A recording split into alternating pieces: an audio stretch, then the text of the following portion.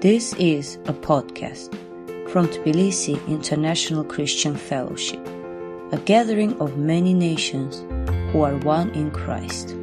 This sermon is from our series on the first letter of John, called Life in God's Love.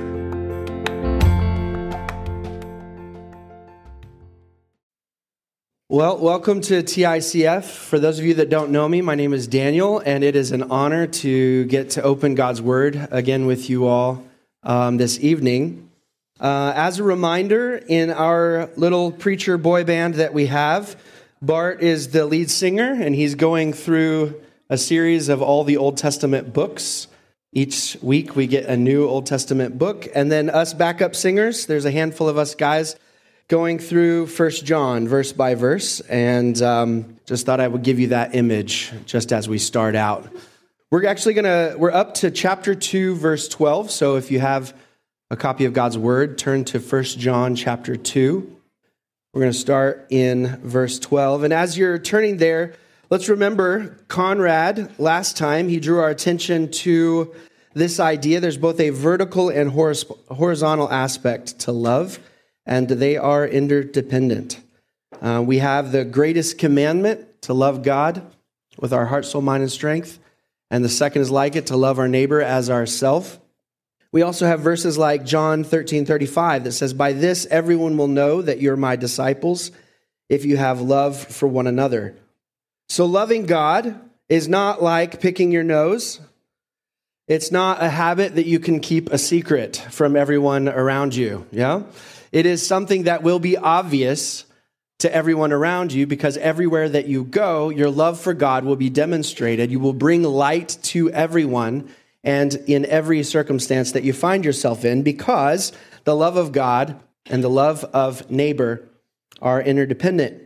Well, this next section starts out with a series of declarations to different groups designed to reinforce their identity. John has been telling, if you remember what we've gone through so far, John has been talking to the church, the churches he's writing to, and he is saying, if you're like this, if you know the Father, we can expect we're going to see these types of things, these types of behaviors in your life. If you're walking in the light, we can expect to see these certain types of things in your life. And now he actually starts preaching. Look at what he says, starting in verse 12.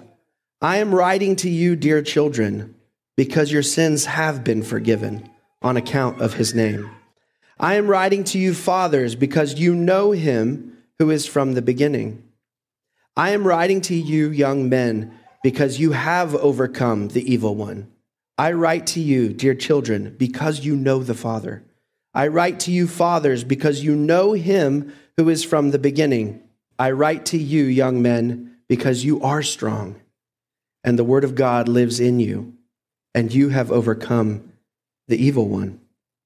Now, there's a debate on the different groups that he's talking about here. He could be talking to actual age groups, fathers, young men, little children, or he could be talking to different people at different statuses of maturity in the faith. Maybe you're a new Christian. Maybe you're an adolescent in the faith. Maybe you're a mature believer. That's actually not the most important part of this text, especially since the statements apply to all believers. All of these statements apply to all believers. So that's not the most important part. John has been describing the behaviors associated with those who know God, who have been forgiven, who have overcome the evil one and darkness, who are strong and who have God's word in them. Look actually at chapter 1, verse 7. It says, "But if we walk in the light as he is in the light, we have fellowship with one another, and the blood of Jesus, his son, purifies us from all sin." So there's that forgiveness of sins piece, right? Look at verse 9 as well. "If we confess our sins, he is faithful and just and will forgive us our sins and purify us from all unrighteousness." So if we confess our sins, or if we're walking in the light, we can trust that our sins are forgiven. And then he comes in our text and he says, "I'm writing to you because your sins have been forgiven." So he's been describing the associated behaviors of certain believers, and then he starts to preach. He says, "This is you. This is you." So much of the Christian life is just having what's true preached to you again and again, isn't it? That's really a large part of the Christian life. The truth being presented to you over and over and over again in lots of different mediums, right? We come together and we sing, and that does something for us, right? We sing these amazing truths. That does something for us, right? We open God's word and we listen to preaching, and that reminds us of what's true again and again and again. It's like John, it's the same thing that John is doing to the church here. I'm telling you, your sins are forgiven, right? And we need to hear that over and over and over again. We come to the Lord's table every week so that we can come face to face with something that's true that changes everything about us. So much of the Christian life is just listening to the truth, and we need this. I actually heard a definition in the last couple of weeks. I don't remember what I was reading or listening to, but they were talking about shock, right? And I think it had to do with what's happening in Ukraine or something, and they were talking about what actual shock is. And shock isn't necessarily your response to something intense happening to you, but it's actually, it's not just a reaction to a painful event, but it's described as losing the narrative. You experience shock when you've lost the narrative. That means there's a story that you've believed, and there's a role that you've played in that story up until now. Something has happened where all of a sudden you're not sure where you fit anymore. You're not sure what story is being told anymore, right? And that kind of shock comes at us, and we can't interpret reality the same way or our role in that spot, right? And I sort of feel like that when we start forgetting the truths about what God has declared, we've sort of lost the narrative, haven't we? And we live in this state of sort of spiritual shock. Or if maybe it's an event that's happened to us, or maybe it just gradually seeps out. Maybe there's a slow leak somewhere, and the truth seeps out, and we start believing something else. Well, why does this happen? We actually start to write different verses to ourselves, right? So instead of verse 12 saying, "I'm writing to you, dear children, because your sins have been forgiven on account of his name," we write something like this to ourselves. We say, "Your sins define you. They have piled up, and you have so much work to do to get out. Maybe after you've worked hard for a while, God will stop being disappointed in you." We start to speak those messages. Or how about this one? Instead of, "Because you know him who is from the beginning," we start to preach to ourselves things like, "You don't know him. And in fact, what you do know about him, you're starting to not like so much." Or instead of 14, "Because you are strong and the word of God lives in you," or "You've overcome the evil one," we say, "You are overcome by the evil one. The chains that he has you in are unbreakable. Your grief, your lust, your physical limitations, these are chains that he has over you that you can't break free from." These are the kinds of things that we tell ourselves. Or "You are weak and you don't have the resources within you to flourish." Words create worlds. And how much, like what we're seeing here in John, are we letting God speak?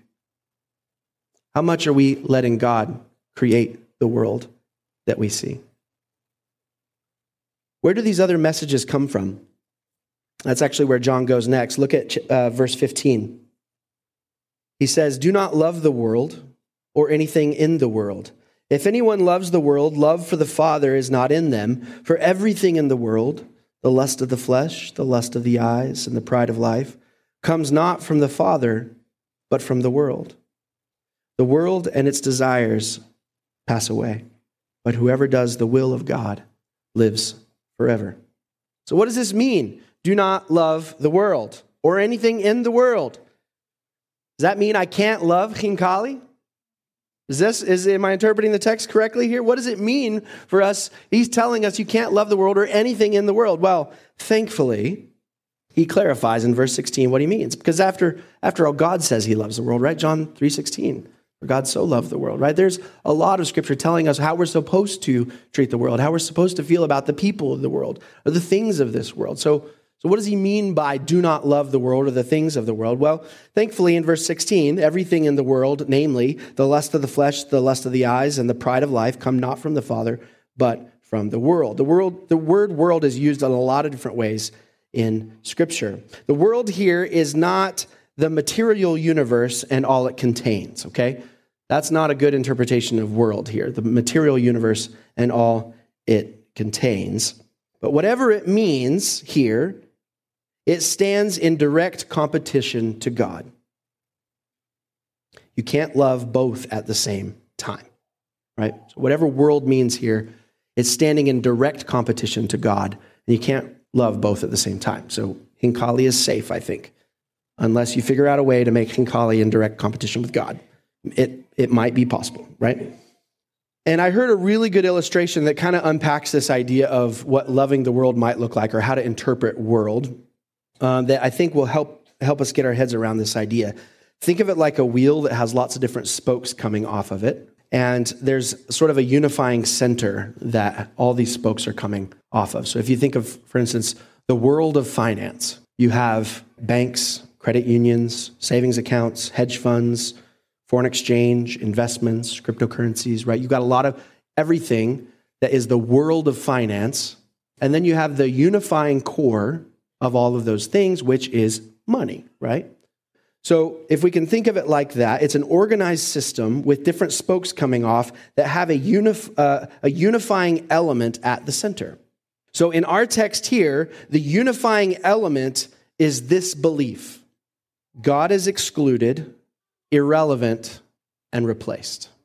That's the unifying element here, is do not love the world or anything in the world. And the list that he gives, that unifying element of whatever stems from the world is God is excluded, irrelevant, replaced in this world that is in direct competition or hostility towards God. So coming off of this belief, we have these three categories given to us in verse 16. Everything in the world, the lust of the flesh, the lust of the eyes, and the pride of life, comes not from the Father, but comes from the world. So we've got these three categories coming from this organized system that excludes God or treats God as irrelevant. Okay, we have the lust of the flesh, lust of the eyes, pride of life, or the pursuit of pleasure, possessions, and position. Man, I'm such a good Baptist. Do you like that? All four P's, right? The pursuit of pleasure, possessions, and position. This is how we can understand what these things are that stem out of this place where God is irrelevant or replaced, right? Excluded. When God is excluded or irrelevant, our affection, our purpose terminates on these things. You understand what I mean by that? So our pleasure, our possessions, our position, right? Our affections, our purpose terminate on those things when God is excluded. Let's just go one by one through them. What do we mean by lust of the flesh? Well, from the world, as defined by here, the lust of the flesh is pleasure is my chief pursuit, and what God has condemned or forbidden is irrelevant. God has been replaced by pleasure, which means the greatest virtue is prioritizing your own pleasures, even at the expense or at the exploitation of other people. Okay? Giving in to those pleasures, waking up every day saying, the number one thing on my agenda today is to make sure that this is satisfied, no matter what God has said about if it's pure or good or true, and no matter how it affects other people. Okay? My number one priority is pursuing my own pleasure. And the greatest sin, if this is in this world, right, the greatest virtue is pursuing my own pleasure. The greatest sin is denying myself. That's how this world functions. The greatest thing you can pursue is what you want in this world. Satisfy yourself. The greatest sin is denying yourself. And anyone who tells you to deny yourself is lying to you. Instead, this is God, the world as God defines it, instead of the world as we define it. Instead, God gives us the discipline of fasting as a ritual reminder to deny our flesh and remember that our hunger for purity should be strongest. So there is hunger, there is drive, right? Instead of lust of the flesh, we're hungering after something else in God's world as God defines it, which is hungering after purity. That's what we wake up and strive for. Holiness, purity. And he teaches us, actually, that pleasure is a conduit for praise. That's its rightful place. Pleasure is a conduit for praise. You know what I mean by a conduit for praise? It means that these things that are good in this world, that have not been condemned by God, should reorient our affections towards God as we experience the pleasure of them. Pleasure is a conduit for praise. It shouldn't terminate on itself. It keeps us from finding pleasure in things that are evil and abusing things that were created for our delight. It doesn't terminate on itself, but leads us to worship. This is the world that God has defined, where God is not irrelevant, excluded, or replaced, where God is at the center. Okay, so this is the lust of the flesh, and then its reinterpretation or its correction by the world that God wants us to live in. What about the lust of the eyes? You remember this is the pursuit of possessions. Instead of looking at God and declaring when you look at God, without you, I have nothing, we look at our possessions or our wealth and we say, without you, I have nothing. Without you, I am nothing. This is how the lust of the eyes works. There's a subreddit, if any of you know what Reddit is, there's a subreddit out there for those who have achieved FIRE, F-I-R-E. It's an acronym that stands for Financial Independence, Retired Early. Okay? So these are people that made it big really quick, and they're in their 30s, and they've retired. They have enough money. They're set up for life. And it's a subreddit where they're talking about their life and how it feels to be retired early and financially independent, okay? So this is all their meditations about what life is like and what they're after, and so everyone kind of comes into this subreddit and peers in, I think this is what we're all after, right? So what do you have at the end of the day? What's it like? Because we all would love to be there, right? What's really interesting is they've realized they're actually miserable and discontent.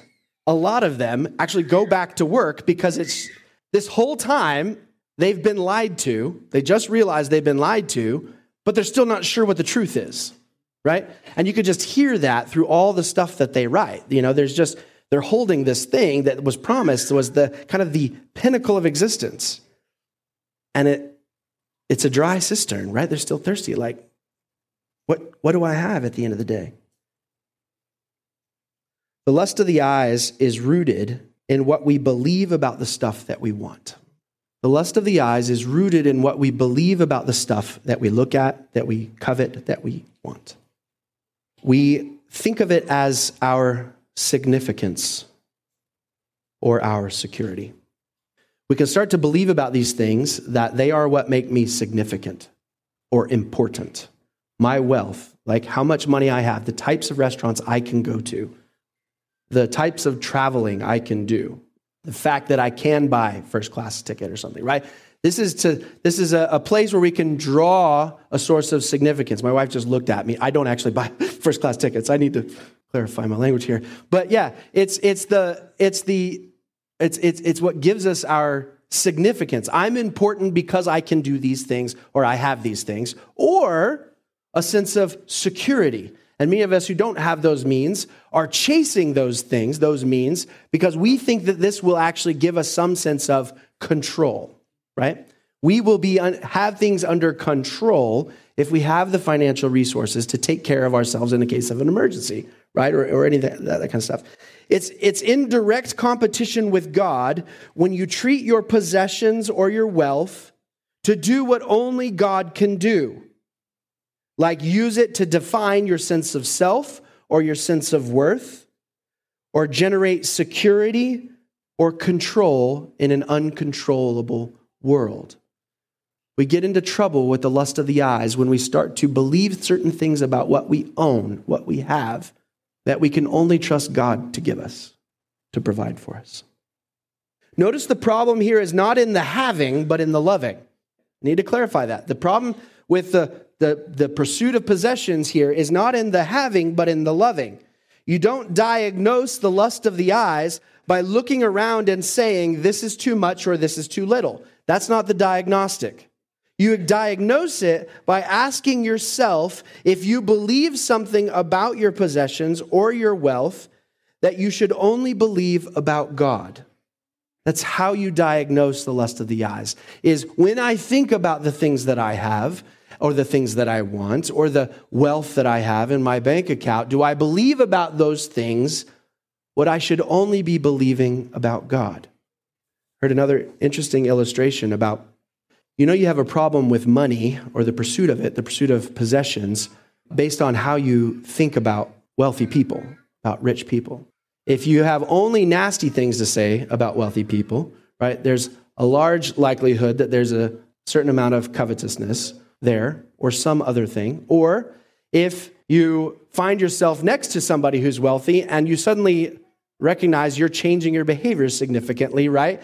Potentially to find a friend or someone who you could leverage their wealth and their clout and their status in order to get you certain places, whatever. You also believe something that might be problematic about wealth. Well, if you really just don't care, right, that's a good sign. If you really don't care when you're with someone who's wealthy and they have all this stuff and they have these experiences and all this kind of stuff, and it does absolutely nothing to you, then there's a good chance that you're in a good spot with this. The diagnostic is not how much there is or how little there is, but are you looking at this through a lens that puts it in direct competition with God because you're expecting things of wealth, you're expecting things of your possessions that only God can provide. Now, God has given us a ritual reminder to help us with this as well. You'll remember we have ritual reminders that God has given us to battle the lust of the flesh, right? We have things like fasting. God has given us a ritual reminder as well to battle the lust of the eyes. We have Sabbath. And why do I bring that up? Well, what heart disposition is God after for Sabbath? This is where we're supposed to rest. And you remember what the commands were given to the Israelites. And remember, it was the Lord your God who brought you out of Egypt. And remember that God created everything in 6 days and rested on the seventh. You're supposed to remember something fundamentally, that God is the one that provides you everything that you have, both for salvation and sustenance. He is the provider of everything, and you are supposed to devote a sizable amount of your time sitting in gratitude at his feet for that. This is what Sabbath is supposed to build in. We're supposed to be reminded regularly that God is the provider of all things. This is a ritual reminder for us for gratitude. He's also given us tithing, a chance to declare with our wallets what we prioritize in this world, which is God bringing his kingdom on earth as it is in heaven. We prioritize with our wallets as a church by giving 10% of everything that we make to accomplish God's work in this world. We've got a couple of other ritual reminders to help us with the pride or the lust of the eyes. What about the pride of life? This is the pursuit of position, like Eve. And if you look through all of these temptations, were exactly what Adam and Eve struggled with, and were actually the temptations that were given to Christ in the desert. These same three things: lust of the eyes, the lust of the flesh, and the pride of life. Like Eve, the pride of life comes in and says, you can decide for yourself what is true, good, and right. You can decide. How dare anyone challenge your opinions, your truth, even God? That's where the pride of life comes in. You should get to decide for yourself what is true, what is good, what is beautiful. There is a world where your pleasure is primary, you get whatever you want, and everyone agrees with you. That is the world you are warned against in this text. There is a world where your pleasure is primary, you get whatever you want, and everyone agrees with you. It kind of sounds familiar, right? It sort of sounds a lot like what's being pushed on us every single day, right? Your pleasure is primary, you should get whatever you want, and don't let anybody disagree with you. But that is the pursuit of pleasure, possessions, and position. There's a way of interpreting this text when it says, do not love the world, that keeps us actually from addressing the real problem. Notice that the problem isn't out there in this text. Sometimes in the church, we can quote a verse like, do not love the world, that big, nasty, horrible world, and think that the problem is out there. The fact that others have lust, greed, and pride isn't the problem. It's in here. The problem is the lust of the flesh, the lust of the eyes, the pride of life. The problem is here. The problem is not out there.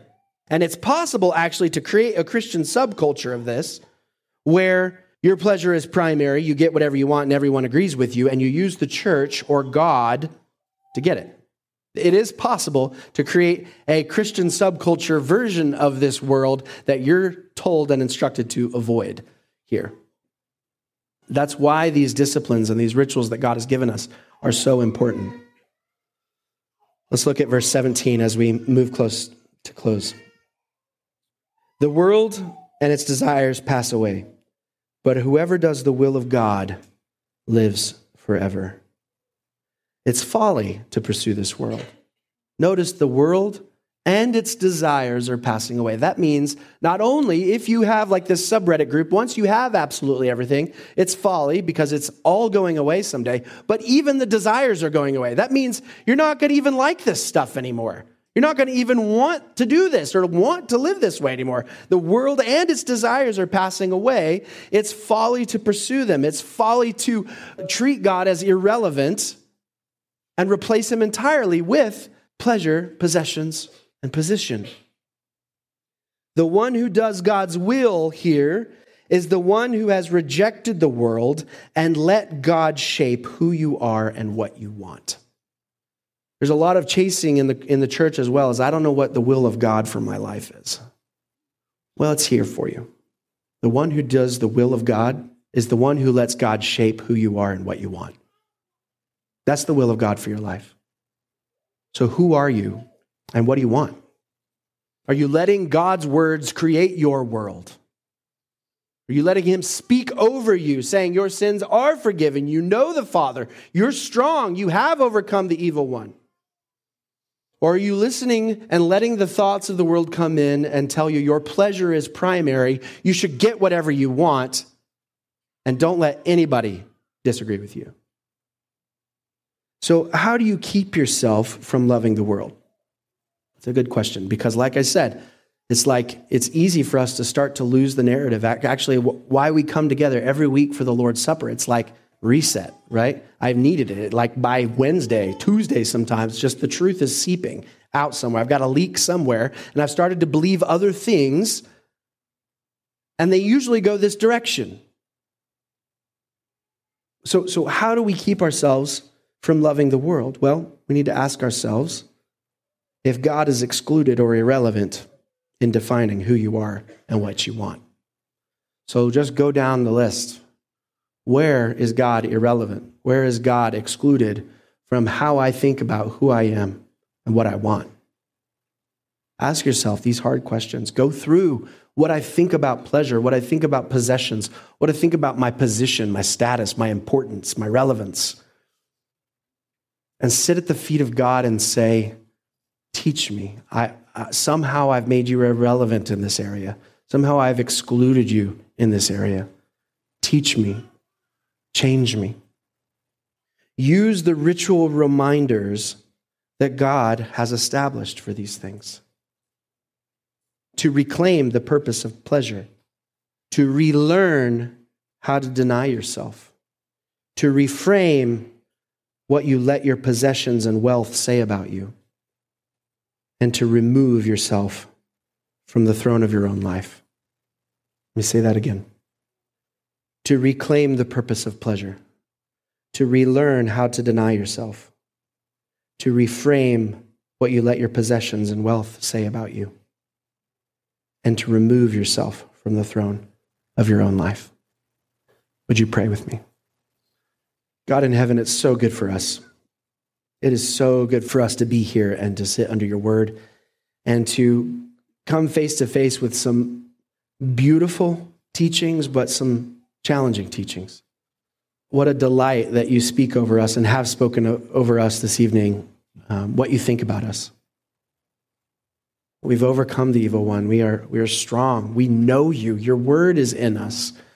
These are such beautiful truths that we need to cling to, that you preach over us. But we confess, Lord, that sometimes we love the world. Sometimes pleasure becomes primary. Sometimes we look at what we have and treat it like we treat you. We expect from it what we can only expect from you, that our sense of self and our sense of worth should come from the fact that we're a child of the King, not because of what we own or don't own. Help us, Lord, there. Lord, where we are striving for position, where we're drawing our sense of self and sense of worth from whatever we've accomplished. Correct us. Help us reframe our minds about these things. Help us redeem pleasure, Lord, as a conduit for praise. And help us, Father, be faithful to use these ritual reminders that you've given us, Lord, to come face to face, sitting at your feet in Sabbath rest, declaring that you've provided all that we need. From a heart of gratitude, declaring that you're in control. Help us, Father, relearn to fast, to deny our bodies so that we can say the thing that we need most is purity, holiness, love. That we would even deny what our physical bodies need so that we can show you, demonstrate to ourselves and to you that our priority is holiness, our desire to be near you and like you. Pray, Father, that you would, from this evening going forward, that you would instruct us and shape us according to what we've read and studied here this evening, I pray. In the name of Christ, amen.